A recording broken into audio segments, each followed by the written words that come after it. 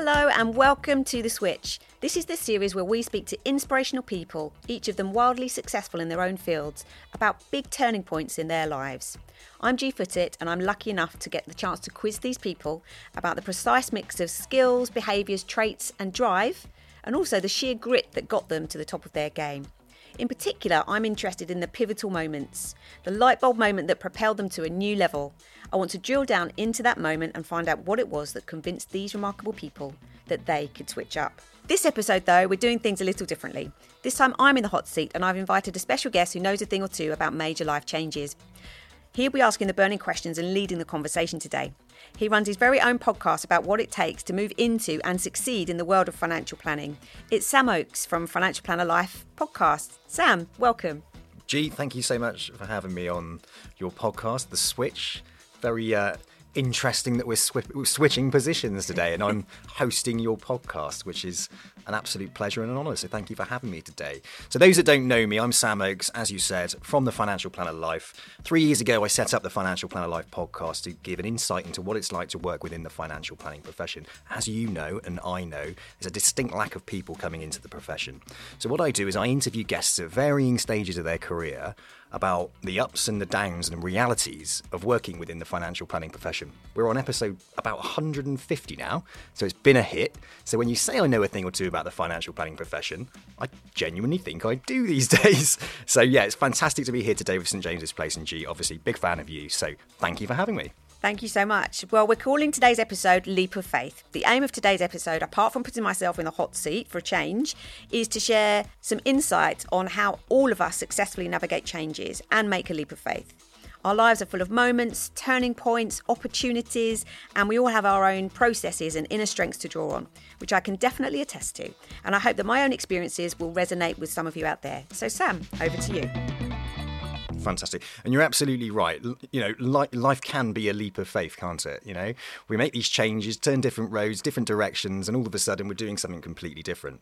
Now, today, first off, G, what I want to do is just kick things off by just really, first of all, understanding where you are currently in life in respect to personal life and your business. Okay, so personal life first. That one's easy. So I'm married. I have a daughter. My husband is called Ben. My daughter is called Zara. Zara is 6. She's at school. She's just started year 2 in September. And we live in northeast London. So that's where I am in my personal life. My husband is a financial advisor, so I get an insight. He's not within the St James's Place partnership, which is brilliant because I get an insight from both within SJP and also what's happening outside of SJP. In my profession, I've worked the majority of my career in wealth management. I had a stint of about 6 years in banking. I had also a short period of entrepreneurialism, which I know we're going to get back into later. And for the past 5 years, I've been working at St James's Place within the academy, predominantly in the recruitment area. So when I first joined, I was one of their recruitment managers, and now I sit within the marketing division and head up our strategic partnerships. Fantastic, which is obviously how we've met, you know, the strategic partnership with the Financial Planner Life and the Financial Planner Life Academy. And we've been introducing some people to you guys over the years, and it's been such a great partnership, and I'm so pleased to have formed it. So happily married. Interesting that your husband's a financial planner. I love that because you do get an insight, don't you, into how other financial planning firms actually operate and those within the business. It's a business. And I was talking yesterday, I met up with one of the founders of Monzo Bank yesterday, and we were talking about the profession as a whole. And it is a profession that seems to have a huge amount of entrepreneurs within it. It's not established like accountancy or solicitor route, right? It tends to be a lot of financial planners all running their businesses in lots of different ways. So by being able to see the profession as a whole, I get to see that. I get to see all the differences and all the different businesses and how they all operate and the types of people that actually come into it from all these different professions, because we're crying out, aren't we? We're crying out for people to join the financial planning profession. Absolutely. And it is an entrepreneurial hub. So yeah, looking forward to getting into detail. A little bit about your entrepreneurial background, because I know that you went down that pathway. So let's learn more about that as well. You obviously had a stint in financial services. Just tell us a little bit about how you got into the financial services. So I was at school and I was in, I think, year 10 at the time, and they were doing work experience. And there was a teacher at my school whose husband was a director of a financial advice firm. And I ended up doing my work experience there. that's really how I got into the profession. So for me, work experience is so important, and it's important that we provide opportunities to people to come in, get a feel for what professional life and corporate life looks like for students. And we actually just had a successful work experience program over the summer, both in person and virtually. But that is really where it began for me. Once I finished my A-levels, I went and got a job within that business. So the first 3 years of my working life were the connection through school and into financial advising as an administrator at the time. So in my teens, my late teens, I didn't go to uni at that stage. In my late teens, I joined that firm as an administrator and started working through what were then the entry-level qualifications to giving advice. Did you always know that you wanted to go down the route of becoming an actual advisor? Was it something that you pre-planned, or was it something that you learnt once you got into the financial services? I hadn't planned to be an advisor. I think when I was at that business, I was very young. And so I don't think I saw the leap into, I could be a financial advisor myself at that stage. But I wanted to do the qualifications. I was hungry to learn more. And then it got to the stage, I think, where 3 years later, I wasn't being put into a trainee advisor position and then looked for employment elsewhere. And actually then I switched across to the provider side. So I went from working within the financial advice sector to the product providers. And I spent a good number of years on that side of the fence. So people listening may not understand what that is, but every financial advisor has a suite of products that they can recommend to their clients. And I worked within sort of the pensions and the investments division, and my clients would be financial advisors. So I spent many years wandering around the streets of London, knocking on doors of financial advisor firms and really understanding their business. So I've lived through retail distribution review, I've lived through everybody going onto a platform. So the way financial advice businesses run now are very different to when I was 18 years old. But having been in the profession and helped financial advisors with their strategies over the years, I've got a really good understanding of the profession. Being a young female entering financial services those years ago, was it difficult to be female and to be picked up as somebody who could potentially be a financial planner? Do you feel like you were overlooked in those situations? Because the profession itself hasn't really got loads of females in it. I think 16% of the financial planning profession, for example, are female. Did you feel like you were overlooked for opportunities? Were they the same opportunities there for you as a female as there were for men? It's difficult to say. Possibly that might have been the case. And one of the reasons why I'm so passionate about what I do now is exactly that point, Sam, is being a bit of a role model, being a face in the profession who is female and can attract more women into the profession, because the wealth transfer in the UK is moving to the control of women up to at least 60% by 2025. And when you look at the makeup of the advisor talent pool, it's, as you say, 17% women, it's 20% women at SJP, 26% graduations in our academy, which is fantastic, but it takes a long time to really move the bar on the whole partnership because of its scale. But one of the things that I'm the most passionate about is being that role model, and I don't think I saw any role models at that time in my career. It was many years ago now, so I didn't really see that at that time in my career. Have I been overlooked at certain points in my career? Absolutely. Was it always for financial advisor roles? No, because I've not really gone for financial advisor roles before, but definitely had that male-dominated profession, been overlooked for opportunities, definitely. It's interesting as well. I think there's about 9,000 power planners in the UK, and predominantly they're female. So when we look at the kind of increase in female advisors, one of the most obvious places to look would be power planning. I know power planning is a career within its own right. However, there are lots of people sitting in administration power planner roles that are female that do want to become financial planners, but they are being overlooked for that role development in firms that perhaps don't invest in them. And it's just an interesting subject for me. I want to attract more women to the financial profession. You do as well. And it was interesting what you said about women in leadership positions. The more women that we have in leadership positions within financial planning, standing up and talking about what a fantastic career in financial planning is, like you with your academy, it's only going to attract more women into the profession. And what I see a lot of on social media is that when women do become financial planners, they're more inclined to get on social media and start to influence other women to look after their finances. And of course, women follow them. They then start thinking, well, hang on, what do you do for a job? And then they're interested in joining. And you being at the forefront of that at the academy, I think is fantastic. Thank you. So what's really interesting is that when you moved into that product provider business development role, you were able to see how other financial planning firms operate. But also what the business development role did for you was to expose you to relationship building and sales skills, essentially, you know, the ability to actually sell your services, and at the time, your products. What part do you think that played in your career, understanding and learning the importance of building relationships and those vital sales skills as well? Absolutely. I think at the time I didn't think about it too much, but as I developed in the roles, and I can remember my first, client facing role and being terrified of having that first ever meeting with a financial advice business and the owner of the business as well, and then moving into presenting to large rooms of people. And so I've built my skill set over time. And the more I got into the sales aspect of the role, the more fascinated I was, and I wanted to know what motivates people's decisions. And so I've done lots of qualifications and research and things that I think a lot of corporates do, like Insights or Myers-Briggs. Those things absolutely fascinated me. And then that's led me to do my own qualifications in neuro-linguistic programming and performance coaching. So that has a big influence on my career choices. And I think when I was a recruiter for SJP, it really suited my skill set because I was out there meeting people, and that's what lights me up. It's that connection with people. And now I'm in the marketing role. I spent a little bit of time, I guess, behind the scenes.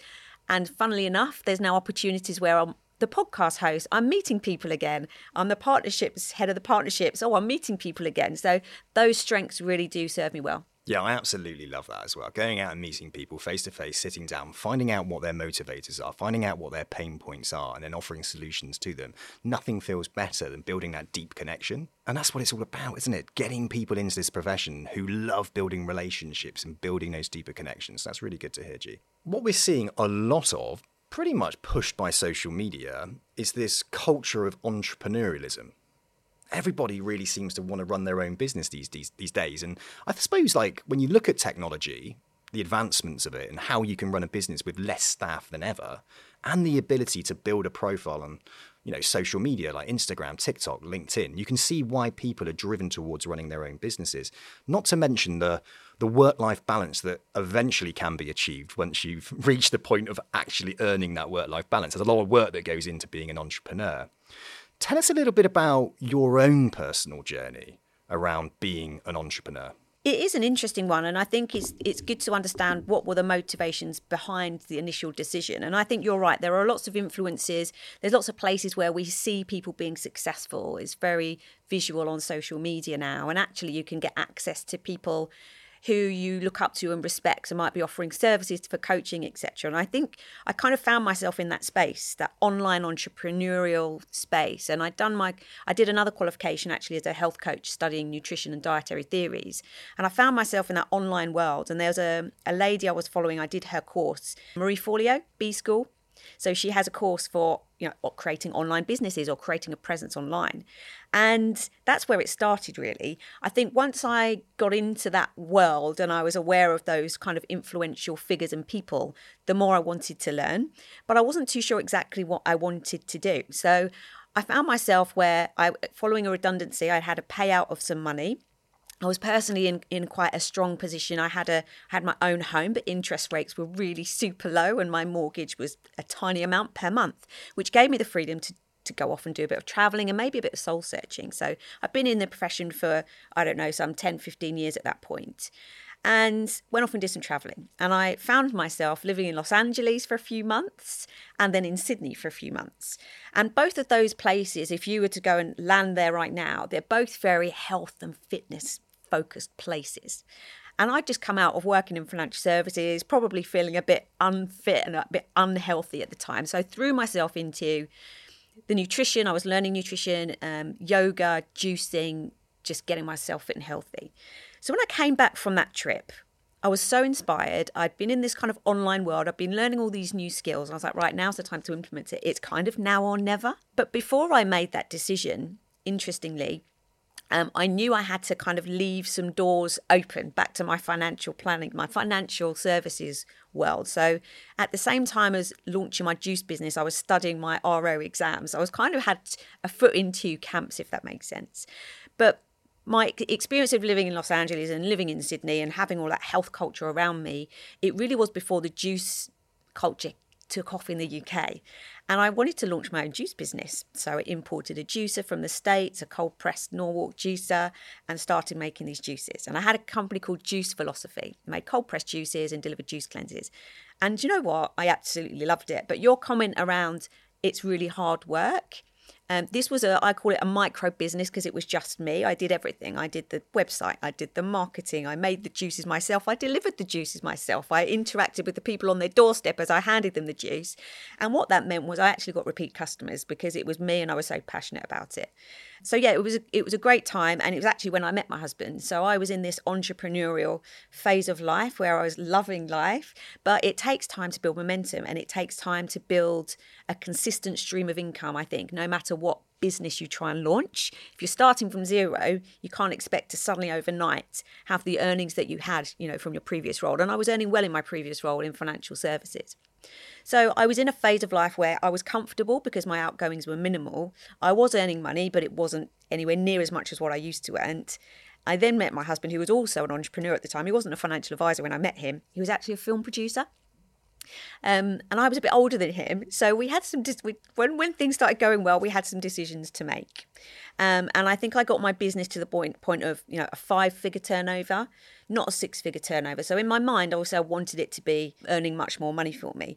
But I had some pivots in that business. I was like, do I grow this cold pressed juice business and have cold deliveries, or do I create an online version of this so people can make their own juices at home? So I pivoted, created an online course and started marketing that instead. And that's actually where I started earning less money. I thought it would be more impactful, sell more at a lower price, but actually the online marketing was the challenge there. And you kept having to invest more money in online marketing. It was Facebook marketing was the thing at the time, and you can just burn money. So I was feeling the pressure of that. And then my husband and I were at a position where the relationship was going well. We were at an age where some decisions need to be made. And I was lucky enough to have left the door open in financial services and be able to walk into a job where I could earn that money again. And he actually made the decision then to retrain to become a financial advisor. So I effectively supported us through that period where he was retraining. And 7 years later, here we are, or 10 years later, here we are. And that's worked out really well as a decision. Fantastic. What was your best-selling juice? It was a cleanse. It was a package. So you got all of them. But I named them after things in Los Angeles. So I had one that was called Muscle Beach. I had one that was called Red Carpet. I had one that was called A-List, and all sorts of fun names like that. It was cool. Oh, fantastic. It's very interesting to say about the marketing side of it. The last 3 years I've been promoting Financial Planner Life on social media. LinkedIn's like my platform. And I feel like we try to be a master of every single social media platform out there, when in reality you need to pick one where your clients actually live or your target customers actually live. But when it comes to juicing, it's everywhere, isn't it? Yeah. It's every single walk of life. So you're kind of probably TikTok, or it wasn't around then. But wasn't around then, no. TikTok, now it'd be TikTok, Instagram, LinkedIn, Facebook. Which one do I use? YouTube. Yeah. And it becomes incredibly overwhelming. And what I do see a lot is that people tend to invest quite heavily in the marketing and social side, especially when they set up their business on their own, but it can take your time. It can kill your time. And if you're not used to doing it and you don't have a realistic expectation about what actually posting content does in respect of driving content to you, especially when it's organic, you can waste a huge amount of time marketing yourself and getting absolutely no return from customers. So marketing and social marketing has to go hand in hand with what you were doing as well, which was door knocking, going out and physically meeting people, building relationships with them and trying to get them to buy into you so you get repeat business face to face. Did you find that you were getting more business through face-to-face contact than you were online? 100%. So as I say, I'd built the business, the physical juice product, and built those face-to-face relationships through the deliveries because I was delivering them myself. They opened the door. They're excited to receive it. They're texting me what their results were at the end. They're really happy. They're off on holiday. They're going to a wedding. They wanted to lose those few pounds for it. And they had great results. So they were happy. And they would tell their friends and I'd get more business. And then the other in-person interactions I had were through local yoga studios. I went in their newsletter. I was there in the classes. People could come and speak to me. So it's just thinking, well, how can I reach, like you said, my audience? Where are they? Where do they go? And just find yourself in those places. I tend to gravitate now towards partnerships. So can I have a partnership relationship with somebody who has an audience that I want to talk to? Can I leverage off the back of their brand? Can we work in partnership in some way to do something together where we're both talking to the same audience and we both will benefit from it? I say that a lot to financial planners is, look, you could be a B2C. You could go out and try and generate marketing and everything that's directed to the consumer, the client. But in reality, they want to watch and consume your content for free. They want to get information for free. You want to be marketing and targeting business to business. So like in the world of financial planning, isn't it? Referrals is everything. Yeah. So if you're out there marketing to say 100 companies or targeting 100 companies with content, maybe it's accountancy firms or solicitor firms or whatever niche where you know the type of client it is you're after, and start creating content directed at them, but also reaching out to them, knocking on their door virtually. It could just be, making the decision to send 10 new LinkedIn messages a day, commenting on 5 posts every single day, making 15 connections every day. It's that consistency of the outreach that benefits the marketing strategy as well, where you're going to get results. But be smart about it. Pick the people where you know where your clients live and where they already have a need. So say, brilliant, financial planners, it's like, well, go and speak to accountants and solicitors. You already know they're there because they've probably got some kind of financial need. And explain to the accountant or solicitor exactly how you can help their clients. Maybe deliver a financial plan to the accountant. Wow them with your ability of cash flow forecasting and all those typical types of things. It doesn't need to be difficult. Don't start from scratch. Be strategic about it, but you have to have that outreach. And I love the fact that when you were entrepreneurial, you were knocking on those doors as well as not just relying on the marketing. Because as you said, you can hemorrhage money left, right, and centre if you start by paying for advertising on Facebook and all of that, because it's a very, very crowded space. And we tend to go through as consumers and scroll, and when an advert comes up, unless it doesn't look like an advert, you're like, advert. And each one of those you're paying for. Yeah, absolutely. And I love what you said about in financial advice, we call them professional connections as a term of phrase internally. And they typically are those traditional ones, solicitors, accountants, because they have a book of clients that you very likely can help. But actually, when people come through the academy, 60% of them come from non-financial services backgrounds. So often we'll help them carve out a niche in what their background was. So if somebody joins us from the military or from sport, actually you can carve professional relationships, business to business relationships within the background that you've come from. So it doesn't have to be that very much corporate look, solicitors, accountants, that might sound terrifying to somebody. You can build those relationships with what lights you up. So for me, it was at the time yoga studios, and that's where I went and spent my time. Exactly that. Develop a niche that's of a real interest to you. Can you deliver? We're talking about financial planning, aren't we? Right? Could you deliver financial planning to the niche audience that you know something about? Yeah. So perhaps you were a doctor and you transition over to financial planning. Therefore, you know the stresses and the strains that people who work within the NHS are under, and how time poor they are.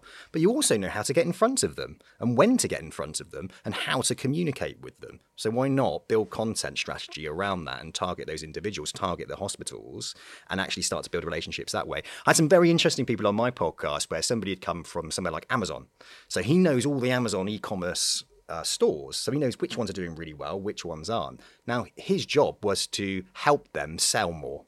So now he's stepped across into financial planning. He knows the people who are running the best stores, so he's approaching them with tips about e-commerce, but at the same time, oh, guess what? I'm the financial planner to the e-commerce store world. I mean, a really interesting guy as well, really into gaming. Gaming's like massive. Professional gamers out there earning millions of pounds. Yeah, absolutely. So he's becoming the financial planner to the gaming community. I love that. So just when you think about how can I build professional relationships and how can I be entrepreneurial, which is what we're talking about here, isn't it? It's like, think a little bit outside the box. It doesn't just have to be accountants and solicitors and those traditional routes. There are so many areas. The tech industry. Yeah. God, there's some big earners in the tech industry. Yeah. Farming. Just bumped into a guy in the lift out there on our way down to the studio today who came through the academy program, and his family are in the farming profession, and he's got that niche. His website looks very farm-like, and he speaks their language. And I think, like you mentioned, people skills, sales skills, and people often shy away from the word sales. But ultimately, it is about the connection you have with somebody. It's know, like, trust.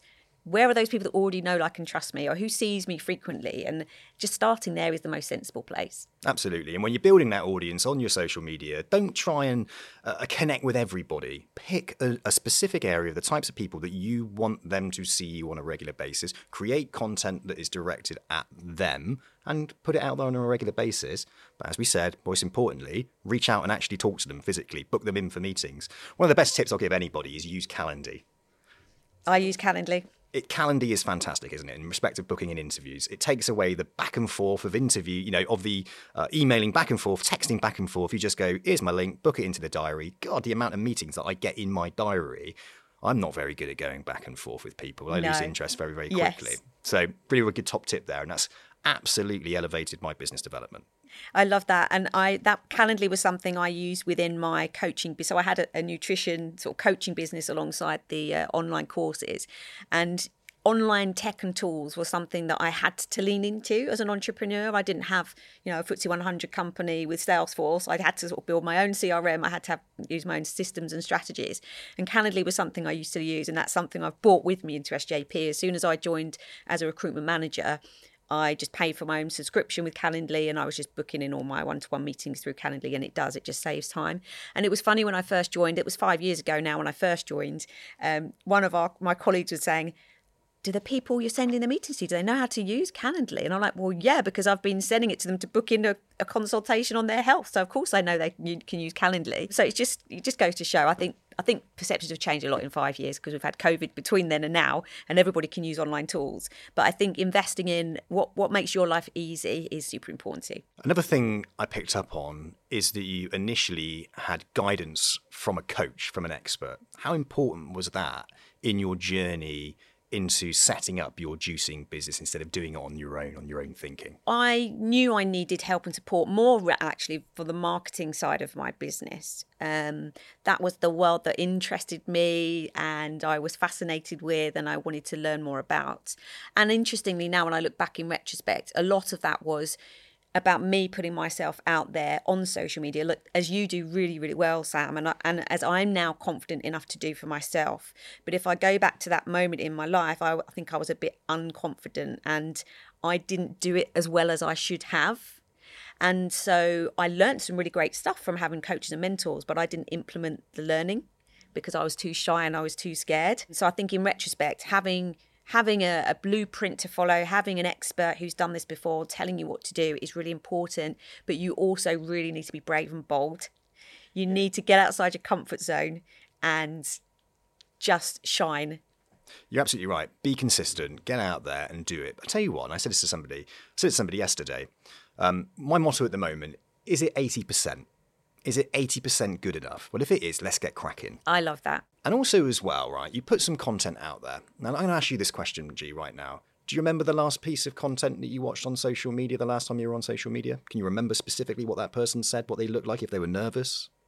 Yeah, I wouldn't know if they were nervous. That wouldn't cross my mind. No, you don't have a clue, right? People forget so quickly. They switch. So don't dwell upon, I wonder what they think of me, because that's an internal fear of what others think. You're probably going to get 6 seconds of their vision, their time anyway. So just be yourself. Yeah. And that's what people love, authenticity. And that's all about building that personal brand. You have to be yourself. If you're trying to be something for somebody else, you'll never feel confident. Yeah. And that's how I built the confidence to go out on social media. I remember there was a video I put out on LinkedIn years ago. I had the phone up and I was talking away about women in financial advice and I was shaking and I had to re-record it and it was terrible lighting and I was in my kitchen and I just thought, good God, what am I doing? But I look back on that now and how far I've come is amazing. So it's consistency, being brave, getting stuck in. Is it 80%? Get it out there. I love that. And actually, Sam, you're an inspiration to me with podcasting. So the switch is relatively new. I think this might be sort of in the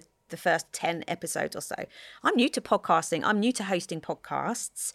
And I look at you, I look at, the great Stephen Bartlett's of the world and so many amazing podcasts that I'm a fan of. And I compare myself and I beat myself up. But then I have to remind myself, well, I've only done this less than 10 times. So if you fast forward a year from now and I've done, I don't know how many episodes, things will look different. And I'll be really proud of that. And I won't worry about what the first episode looked like or sounded like. Like you said, it's good enough. Let's get it out there and continue. Progress, not perfection. Love that. So we're often driven by our intrinsic values and to find meaningful work that gives us purpose. What gives you purpose? What's your intrinsic values and how does that translate into the world of business for you? I think mine are really clear. And actually, when I look back over my career choices and the things I've enjoyed the most over my career to date, it's always had an element of helping other people. Every single role that I've had that I've enjoyed, be it the business development role, helping people to be efficient in their businesses, going with an online platform, be it in my banking role, actually, was conduct delivery, helping the bank be better. It had a purpose. And then my entrepreneurial business was help people feel good about themselves, help people get healthy, get fit. And now I'm at SJP. I skipped over the reason why I went down the entrepreneurial path in the first place. So there are a couple of reasons behind it. One is my dad's an entrepreneur, so I've always seen and been around him, obviously my whole life. And he's so passionate about what he does, that just sort of inspired me to think, okay, I'd like to work for myself one day and find what that passion is for me. And the second reason behind it was the flexibility, the autonomy that provides.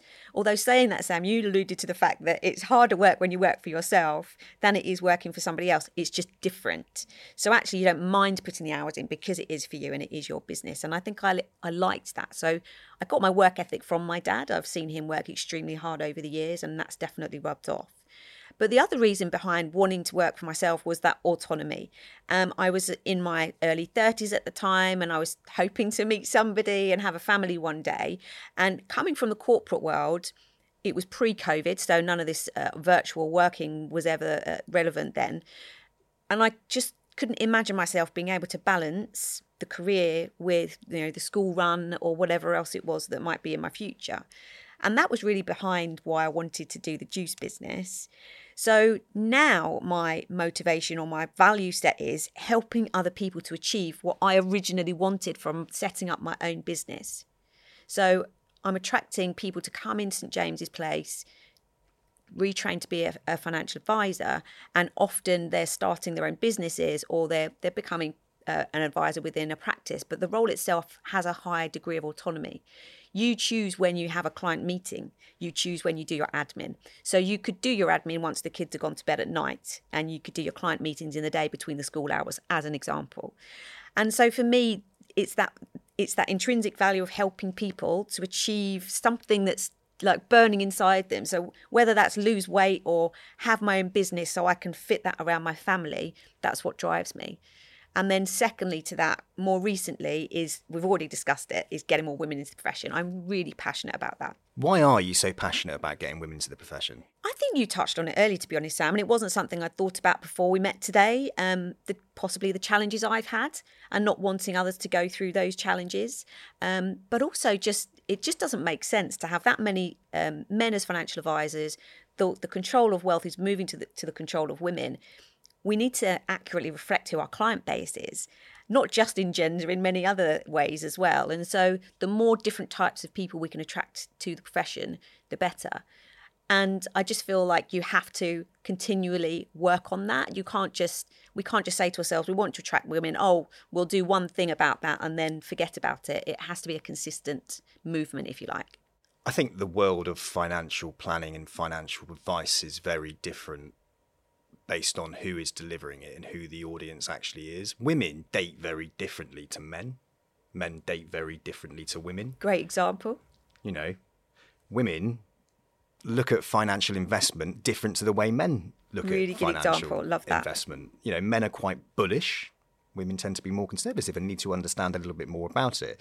So how can a guy sit there, really, and deliver financial planning to a female? They can, don't get me wrong, they can. They can and they do. Yeah, they can and they do. But there needs to be choice here, and there needs to be a connection, a deeper connection between female to female. I think also, you look at things like marriage breakdown, right? Divorce, etc. Women want to talk to another woman about what's going on in their situation. It's difficult if a woman's gone through maybe they're in a vulnerable situation, right? And they don't want to sit down with a man and explain to a man what they're going through. They want to explain it to a woman. And there's loads of things that women go through in their lives. You look at things like the menopause, for example, right? A man can't sit there and really understand where a woman is within their life cycle. I'm learning all about this, by the way, because my wife's doing this course on the menopause. Wow, that's brilliant. And she does this thing called the Red Tent down in Newquay. And it's been fascinating for me to learn about what women go through during their menopause. And my understanding of the cycle now is completely different to what I think we've traditionally been passed down male to male. Yeah. And it's a completely different vibe and It's given me a different vibe and a different understanding of what women go through. Now, I can understand it. Does that mean that I can relate and empathise with a woman? No, I can't. And I think that's where women have a place within financial planning because, as we said earlier, we're all very, very different, right? Yeah. And, we don't want to put too much of a women only get advice from women, men only get advice from men. Of course, women can advise men and vice versa. But I think women make great financial advisors because they come with a lot of the skills that are required to be good financial advisors naturally. And I think men that come and train, they might be better at the technical side of things, and then they have to sort of learn the interpersonal skills. Whereas women come with the interpersonal skills in bucket loads, and then they learn the tech side, just speaking very generically there. So, being a good people person, having a great personal network, building long-term relationships, those are all fundamental things that make financial advisors successful. And so just getting those messages out there, getting the message to the right people from the right person makes a big difference. Because it's all very well a male voice out there telling women they should become financial advisors, but I think it's far more impactful coming from a woman. Through your academy then, have you noticed a different training need? And if you put women and men up against each other, do women go through the academy differently to men going through the academy? Is there a different type of training need and delivery? That's a good question. I don't know the answer to that. I'm not close enough to it, but we have a whole team of academy development managers who are a mixture of men and women, obviously. And so everybody should have access to somebody that can help them, whatever their concern might be. So it might be a pastoral concern rather than a course concern.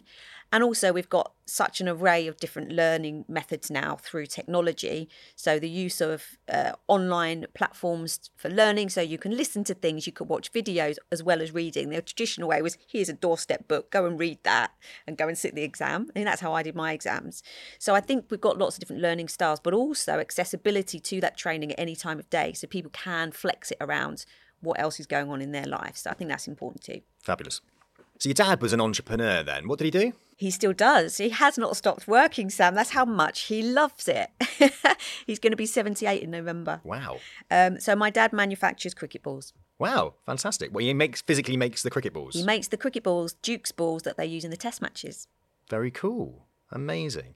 And you obviously didn't make, the balls that he made in the very, very beginning weren't used in test matches at the very, very beginning, right? This is it. So my dad is often interviewed when there's a test match going on because the ball's always a topic of conversation.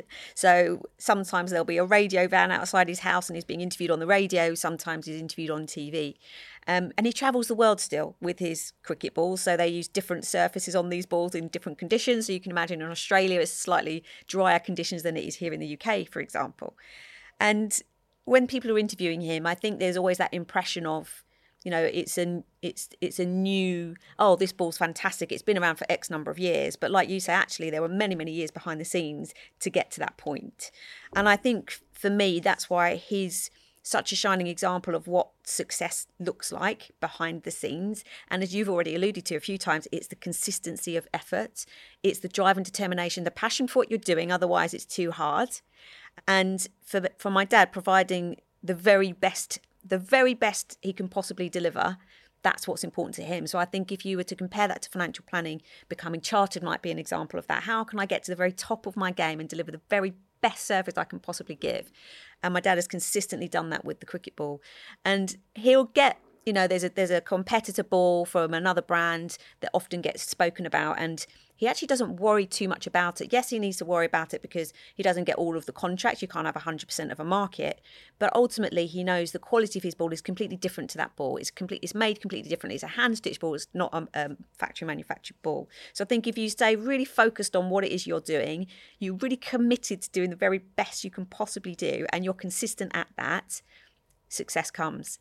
But it's not overnight, even if it appears that way. I love that you had an entrepreneurial father. I'm entrepreneurial. I've got a daughter. She's 7 years old, Isabella. And I hope she watches my journey. And I try to talk to her all the time about the ups and downs of my life when it comes to work. And that I'm not working for somebody else, that I'm doing it myself. So I'm constantly trying to educate her about the reasons why I'm able to go and pick her up from school whenever I want. where I can take an afternoon off if it's summer holidays or whatever, and we go and do something, or a week off. In fact, next year I'm planning 6 weeks off during a 6 weeks holiday, so me and her can start traveling every year. So every year we're going to do 6 weeks travel. Now, I couldn't do that if I was employed. I might have been done if I'm lucky enough, but in reality, I probably couldn't do that. I couldn't construct that and make that happen. Yeah. So I want her to understand that when you have that flexibility and freedom, when you do truly become an entrepreneur and you work hard for it, because 5 years, well, longer than that, right? I've been doing 15 years, I've been running my own business. Yeah. It's only now in Some my of those 40s freedoms are that I'm available. reaping the benefits. Yeah. And even then, it's a fine line, because if I want to grow and build the business, it's going to take more of my time. So I have to relieve some of the extra work and pressure that I've got and give it to somebody else to do. You mentioned you're a bit of a control freak as well. Yeah. So that's hard, right? It's your baby. I've had to learn to let go of the need for control and trust other people around the work that they're doing, which goes back to what I said earlier, progress, not perfection. And is it 80% there? Because it would cripple me moving forward because I was a perfectionist. And now I let go of this idea of perfectionism. I lower the bar of the high jump. Instead of trying to do the world record, I'll lower it down a little bit and start jumping over a little bit and let the thing progress through. And I think in entrepreneurialism, I think in any kind of business, you have to be curious, you have to go forward, you have to do a bit of market research all the time. Everything is forever evolving. You don't just, great analogy, right? In financial planning, brilliant, I got my level 4 qualifications, I'm a financial planner. No, you're not a financial planner. You've just got the qualifications and you're just starting your journey. You need the practical skills, the soft skills, and that comes from experience. And you need guidance around that, don't you? You need somebody that can kind of show you the path to success so you get there quicker. Yes, go and do some failings. Yes, go and fail. And you are going to fail and find it hard. But having somebody in your corner that can coach, guide, and sort of with a machete through the jungle, cut down all the things to give you a nice clear-cut pathway to help you along your way is invaluable. Absolutely. I couldn't agree more. So let's go back to your current role at SJP then. Just tell us a little bit about what you're doing right here, right now at SJP. I work within the partnership recruitment marketing division with a focus on the academy. So SJP can recruit from 3 talent pools, if you like. One is the existing financial advisor pool. One are people who already have qualifications but they've never given advice. I would be an example of somebody that falls into that category. And then finally, people that are new to advising, haven't, just even thought about being a financial advisor before, and we can train them with the qualifications and with the skills too. And so my primary focus is that last group of people. So casting the net wide, telling lots of people about the opportunity, because I genuinely personally think it's a brilliant opportunity for all the reasons we've discussed today. So it gives you a job with purpose. It gives you a job with autonomy.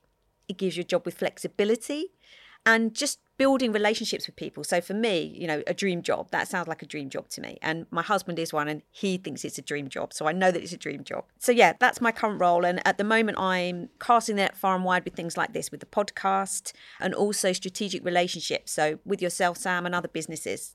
So how can I find a group of people who might be already thinking of a career change for one reason or another? And I go and form business relationships with those companies, networks, for example. So one of them is Women Returners Professional Network, and they have an audience of women who have had a career break for one reason or another. It could be caring for children, it could be caring for elderly relatives, it could be relocation, it could be any reason. It doesn't have to be family and caring. But they have an audience of people already looking to get back into the workplace. So that's fantastic for SJP. So we go out there and communicate with their audience in a bespoke way for them. So if I'm doing an event for them, I'll have a female lineup, if you like. I'll have one academy graduate who started their own business and one academy graduate who's an advisor within a business, just to give a real clarity on those 2 options that are available. And then another example of an affinity partner might be ex-professional sports people.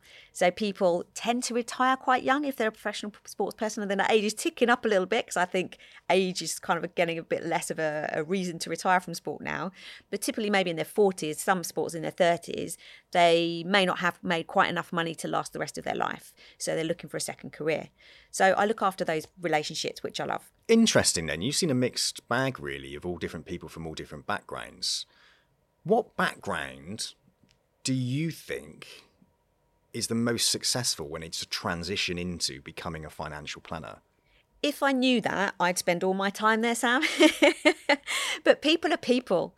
everybody's different, and that's the beauty of the opportunity, because their client base will be different to each other's.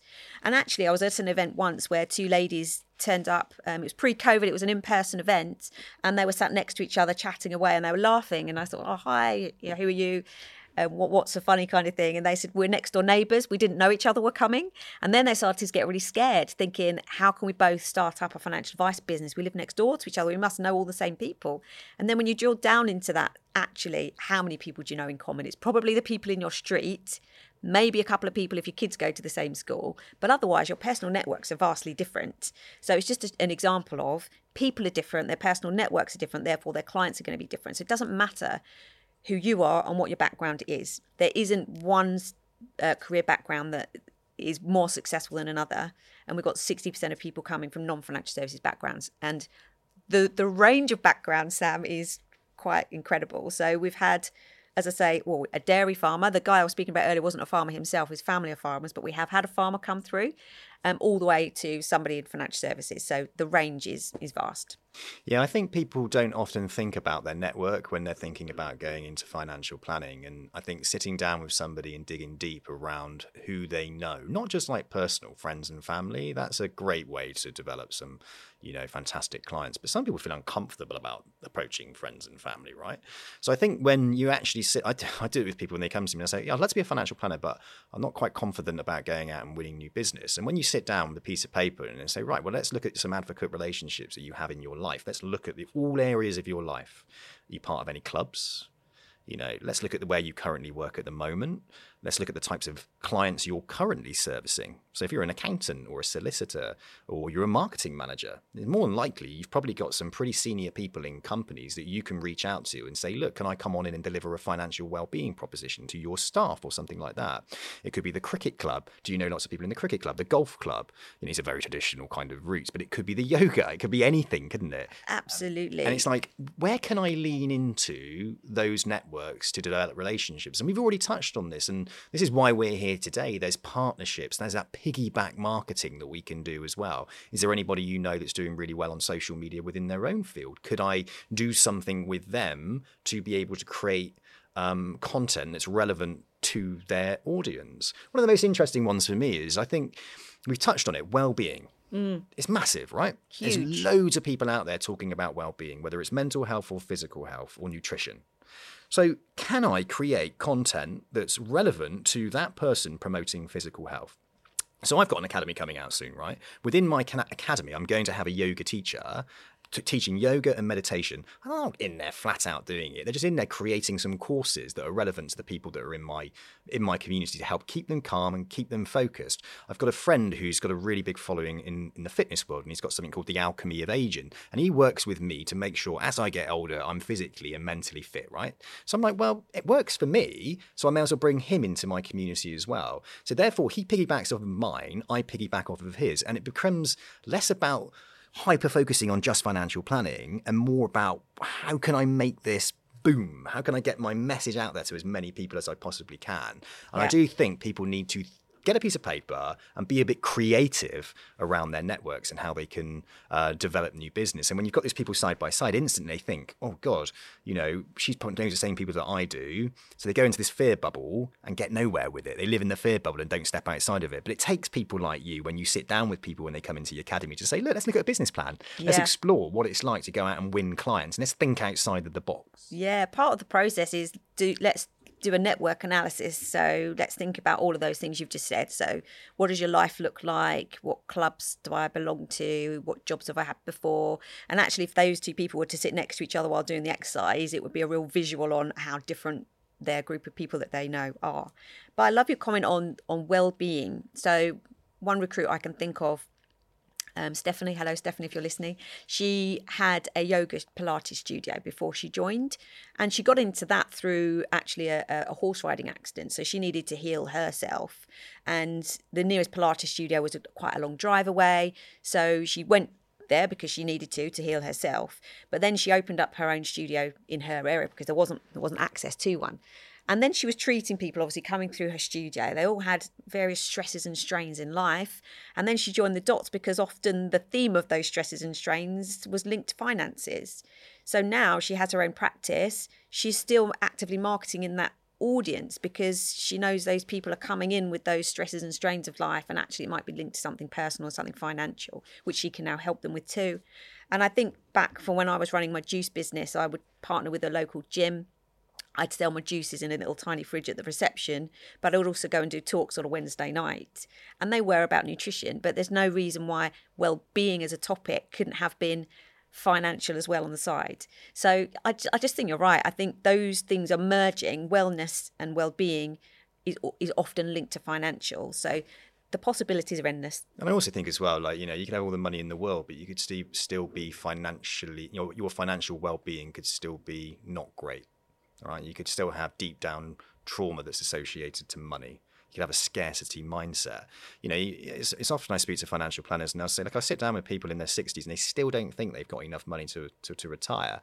When I sit there and do a cash flow forecast with them and I break it down and they see in black and white that they have enough, it's like this weight off their shoulder is lifted. Absolutely. And this is why I love financial planning. So I'm all about purpose. I'm exactly the same as you. I love helping people. And when I think, can I help that person sat in front of me? How can I collectively help society? I genuinely believe good financial planning is helping society. I think money plays a massive part in our misery. And I think our relationship with money does that as well. So as a financial planner, it's about also, look, yeah, we're going to we're going to recommend some products that are going to offer you investment that should hopefully give you an income for the rest of your life. But what can we do for you right now?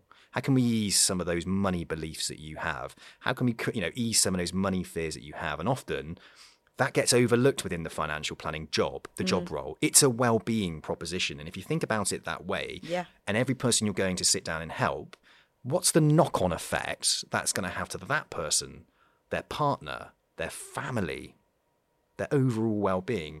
And I love that. And it's like, that's the part I see good financial planning playing, is financial well-being. And that's why I love the profession so much. And that's why I want it to grow, because I've gone through like financial coaching courses and I'm so surprised with the money beliefs and the money mindset that I had and how much it was affecting my life. I was constantly anxious and worried about it, even if I had enough. Why was I in that scarcity mindset? Yeah. I didn't even understand what a scarcity mindset and an abundance mindset was. You just had it. Yeah, you had the scarcity one. I just had it. Yeah. And then when you realise, oh, wow, if I'm thinking that way about money, I must be thinking about it in other things in my life, maybe my business, maybe my relationships. And bang on, that happened. As soon as I developed what a scarcity mindset was around money, an abundance mindset, I went straight into abundance. There's enough of everything out there for me for the rest of my life. And I feel great about it. And I think when people actually experience that at whatever stage of their life, it's mind-changing. Absolutely. And if we come back to those two people sitting next to each other worrying about, are there enough clients in our town or our street or our village or whatever it might be, we perceive there to be a shortfall of 50,000 financial advisors in the UK right now. So that's a great analogy. There's enough in the world for me to be successful and have a great life. There's enough for everybody. So it's just having that open mindset and thinking, I just need to do the things to make myself the best I can be.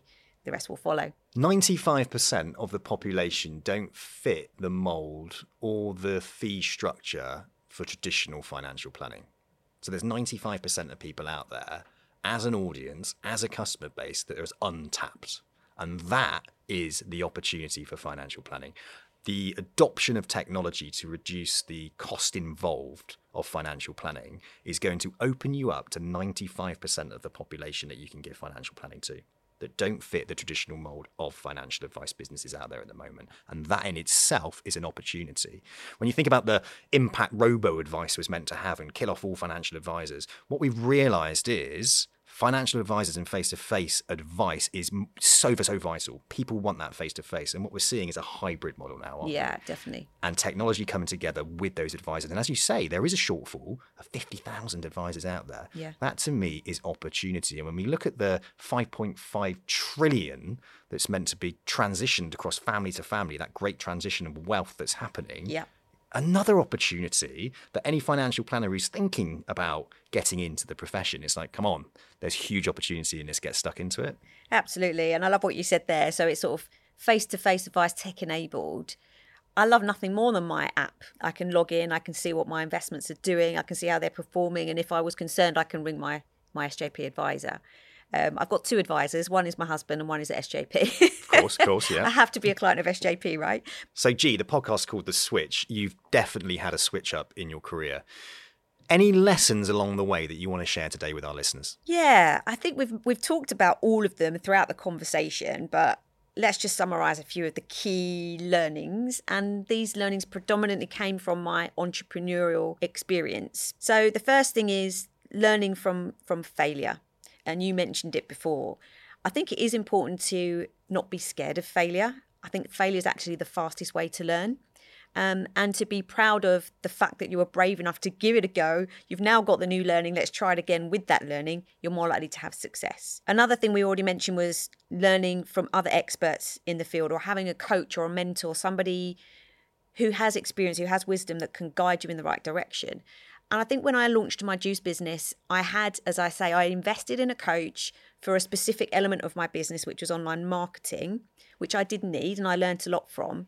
But what was missing from that whole picture actually at the time was my own confidence and ability to just get the message out there in the way that I needed to. So I think what's nice about St. James's Place Academy is you've got that 360 help and support. So you've got a mentor who's somebody who is a financial advisor. You can go and shadow their meetings. You can go and listen to them doing the job. And you've got a development manager who's there for all the pastoral side of things, as well as the learning and the development in the programme. So I don't know many other opportunities that have that level of support. And so for me, that's why I'm passionate about what I do. Another really important thing for people to think about if they're thinking of starting an entrepreneurial endeavour is their own personal cash flow. So making sure you have enough money to cover your essential outgoings for a period of time that you're comfortable with, because as we've already mentioned before, this stuff doesn't happen overnight. It takes consistent effort, and you need to know that you can pay the bills, have the roof over your head, care for your family, whatever that looks like for you, and you've got enough resources around you for that. One thing I wish I'd had that I didn't actually have was a blueprint. If someone had said to me, I've set up a juice business before, have my blueprint, I would have lapped that up. I would have done exactly what they did, and I would have followed it to a T. And I think, again, that's something that the SJP Academy does provide. We've had over 1,000 people go through the programme before. We've got over 4,700 financial advisors in our partnership community. So there is a blueprint here. And I think people would be silly not to use that. If I had that, that would have been a fast track and I would have used it to a T. The opportunity. So, okay, when I launched my juice business, there was an opportunity because juicing wasn't huge in the UK, and I could see it being huge in LA, and I could see it being huge in Australia. And I was like, right, there is an opportunity. It's going to be huge in the UK. And we've just mentioned the opportunity here, 50,000 more financial advisors needed. So getting into something where you know there's a need for your product or a market for your product is also great advice if you're starting a business. Being active, probably the most important thing, Sam. We've mentioned it here. Face-to-face advice is so valued. Robo advice on its own, didn't work out. So people value people. People value the whites of the eyes. And you can't, if you're sitting even through a Zoom call, really read somebody's whole body. You need to get in front of them. You need to build those long-term relationships. Know, like, trust. We've already mentioned it as well. So the more you can be around the people that you're going to be serving, the better, and just do as much as possible. Actually, one of our recruits that you know well is Natasha, who's been on Sam's podcast. And when she first met Sam, she was at the beginning of her journey with SJP. She was probably like I was when I was in my juice business, a bit bright-eyed and nervous and maybe not as confident as she is today. However, in the last year, she's been to 70-plus networking events. That, to me, is a shining example of somebody who has got outside their comfort zone. They've overcome that barrier in their mind and are now thriving. And then one of the mantras in the Academy is fail fast and learn. So we've already mentioned that. And so I'm just going to end on that one. Don't be scared. Get out there, try things. Sam's already alluded to 80% polished is good enough. Nobody's going to be looking at that scroll on their Instagram, looking at your face thinking, I think they're a bit nervous. Nobody can see that. So just do it. I love that. Excellent tips. And just to sort of back that up, be curious, right? Curious. Be interested in other people. Be interested in their business. Ask for their opinion. If you've got a really interesting product or a solution, go and find 20 people you want to sell it to and say, can I tell you something that I have that I think will add value to the business? It's not the finished article yet. I'd love your opinion on it if you've got 15 minutes. And you pitch it to them and you ask their opinion back on it and you say, what would you pay for that? And I guarantee you they'll give a figure. And by the end of those 20 calls that you've made in a business development curiosity state where there isn't pressure to actually sell or to generate a client, you will result in some relationships. And you've built a relationship with somebody based upon what their opinion is and what their advice is. During that whole process, there's a chemical reaction that happens in your body, oxytocin, right? The love drug. When I look somebody in the eyes and I have a deep, meaningful conversation with them and I explain something to them and then I listen back, a connection is formed. Yeah. There's no denying that. So get out face to face as well as social media. Start meeting these people. Start pitching exactly the same way Natasha Percy Baxter has done it. You've got to be in it to win it. 100%. I love that. So Sam, thank you so much for being the host today and asking me all the questions.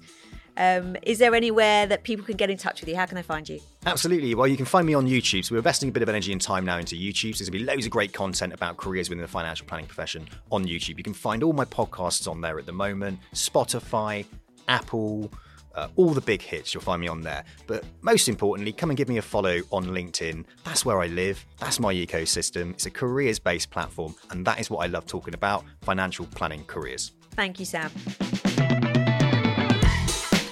This was the latest episode of The Switch, where we switched it up and swapped places with Sam Oakes as the host today.